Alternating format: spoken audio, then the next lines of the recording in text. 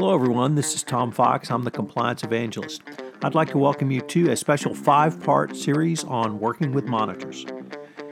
This podcast series is sponsored by Affiliated Monitors. A word about Affiliated Monitors. Founded in 2004, Affiliated Monitors provides professional, independent integrity monitoring and ethics and compliance assessments nationally and internationally and across all industries. With its knowledge of effective ethics and compliance programs, Affiliated Monitors is respected for its work as a corporate monitor on matters ranging from multinational corporations to small and mid-sized companies and even individuals. Having served in over 700 monitorships, no one has more experience as an independent monitor than the team at Affiliated Monitors. In this podcast series, I'm joined by Don Stern, the Managing Director of Corporate Monitoring and Consulting Services at Affiliated Monitors. We're going to take a look at concerns and fears people have of working with monitors, what the positive aspects of working with monitors are, how monitors go about their jobs, the regulators' use of monitors both in civil and criminal matters, and finally, how attorneys use monitors to resolve white-collar and other matters. I know you will find it to be a very interesting series going forward. This series, Working with Monitors, is a part of the Compliance Podcast Network. Hello, everyone. This is Tom Fox, back for another episode in my 5-part series on working with monitors. This week, I've been visiting with Don Stern, the Managing Director of Corporate Monitors and Consulting Services at Affiliated Monitors. Today, I want to take up a couple of topics. The first one is regulators using monitors, and then the second is monitoring probationary conditions. Don, I think most of my listeners are going to be well-versed or at least are familiar with the Department of Justice employing or assigning a monitor after deferred prosecution agreement of an FCPA enforcement action, but that is really just a very small part of the work of monitors and the work of affiliated monitors. I was wondering if you might be able to tell us a little bit about how it's just not limited to the Department of Justice. Sure. You know, in many instances, as you allude to, at least one of the goals of the monitorship, in a broad sense, is to look at the compliance and ethics program, kind of soup to nuts that a company may have. And often, you know, we have sometimes met with companies and with government agencies in that context. And the message that comes through is, you know, we want you to take a broad look here. But in a different context, it's much different. And I'll give you a couple of examples. You know, we're serving, it's not called a monitor, but we sort of serve in that role for the Federal Communications Commission, overseeing the set of conditions that were imposed by the FCC when it approved the AT&T DirecTV merger. So AT&T didn't do anything wrong. They acquired and merged with DirecTV, but the FCC, at least at that point, when the merger was approved, was concerned about certain, let's call it anti-competitive issues. The upshot of that was there was an order from the FCC, agreed to essentially by AT&T, that AT&T would do certain things over a 4-year period, set conditions applied for 4 years, and then not do other things. So in some cases they were told and agreed, well, you got to do this, and in other cases they were told you can't do these other things. And I think really it may have been the first time that the FCC had used a monitor in that way. They decided that they really didn't have the resources to do it and on a day-to-day basis, week-to-week basis. So we got the task. We were appointed as it's called the independent compliance officer. So it's not a monitorship. And our job is not to look at the general compliance program of AT&T or the general ethical program of AT&T. We don't look at their bribery and corruption controls. It's just much different than, let's say, an FCPA matter. We have very specific things that we look at, and I'll give you an example. One of the conditions was that they had to offer a discounted broadband service to certain low-income households around in the footprint where AT&T operates. I think it's the 17 or some states that AT&T operates around the U.S.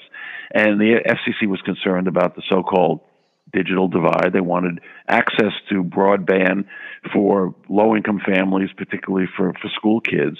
So we assess that. We look at the marketing program by AT&T. We look at their efforts to provide discounted broadband to low-income households. And by the way, they've been very successful in doing so. So it's just different. And then I'll give you another example. We're doing some work for the State Attorney General in Rhode Island, where there are the so-called hospital conversions. You take a not-for-profit hospital, it's purchased by a for-profit chain, sometimes with venture capital money behind it, and the State Attorney General in most states will have to approve that transfer of assets from charitable assets to for-profit assets.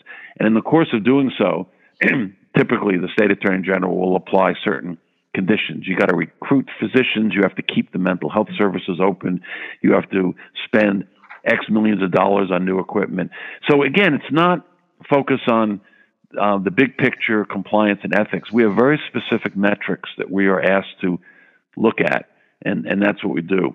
I think it's increasingly being used by government agencies as a way of not only having confidence that their regulatory decisions are being followed, but frankly, it provides some comfort and confidence, I would think, to the public, knowing that it's not just we've approved what you can do or told you what you cannot do, but we've got somebody who's going to kind of look over your shoulder for a period of time, work with you, and then assure not only the government agency but the public, but it's actually happening.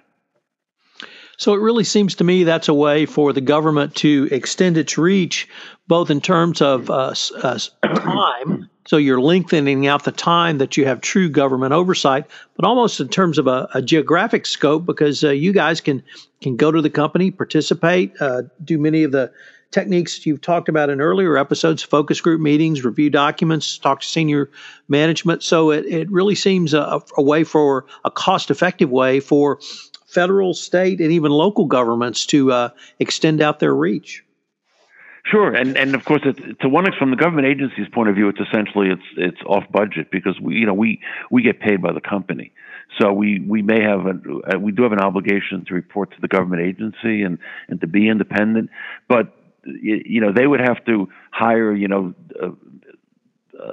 extra employees. They have to go back to their state legislature and basically, in some cases, hire extra employees, which is not typically in the cards these days, given the straits in which most government budgets are. So it's a way of expanding their reach and also building some confidence that their regulatory process is working. I think that's important. I think there's a certain amount of cynicism that people have about government agencies. The companies will come in and they'll promise this and they'll promise that. There's a big hearing, there's a big media thing, et cetera. Then the government agency moves on, and the question sometimes is, well, did that really work? Did those things that we asked the company to do or the hospital to do, are they really doing it? So that's, again, it's a confidence builder, I think, in the process. So it really struck me in listening to you, Don, that almost any issue can be ripe for having someone like yourself, like Affiliated Monitors, a truly independent, come in and not only oversee, but actually test compliance, whether it be obviously an enforcement agreement, a deferred prosecution agreement, or other settlement document.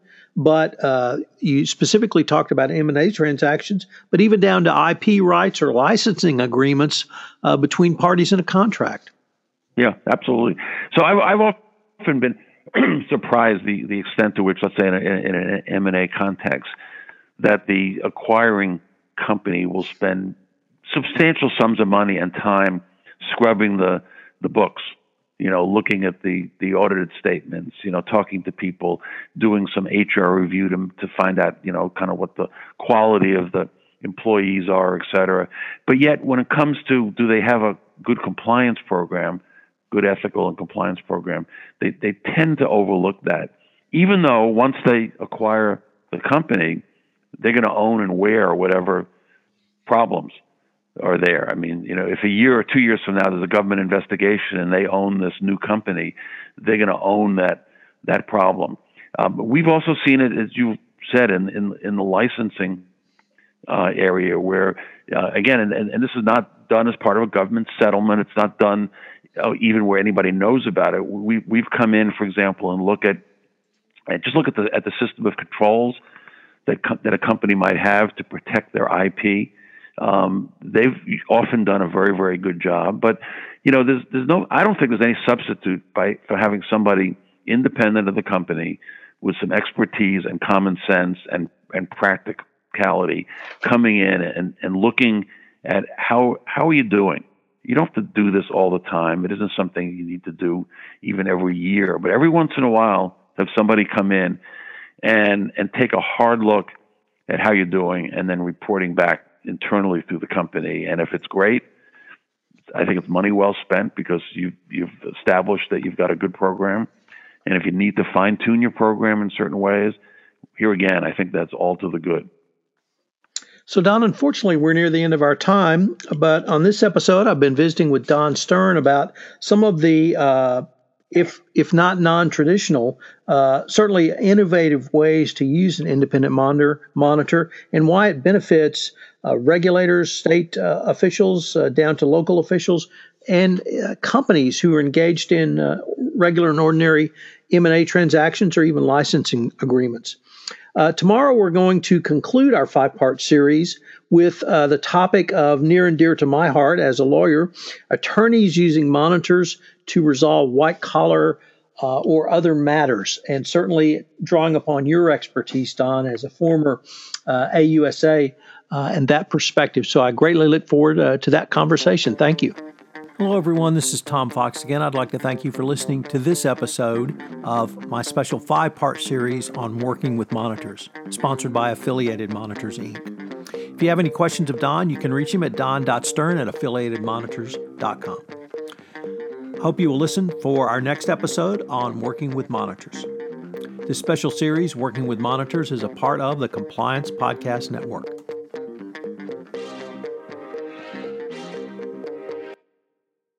This podcast is a part of the C-Suite Radio Network.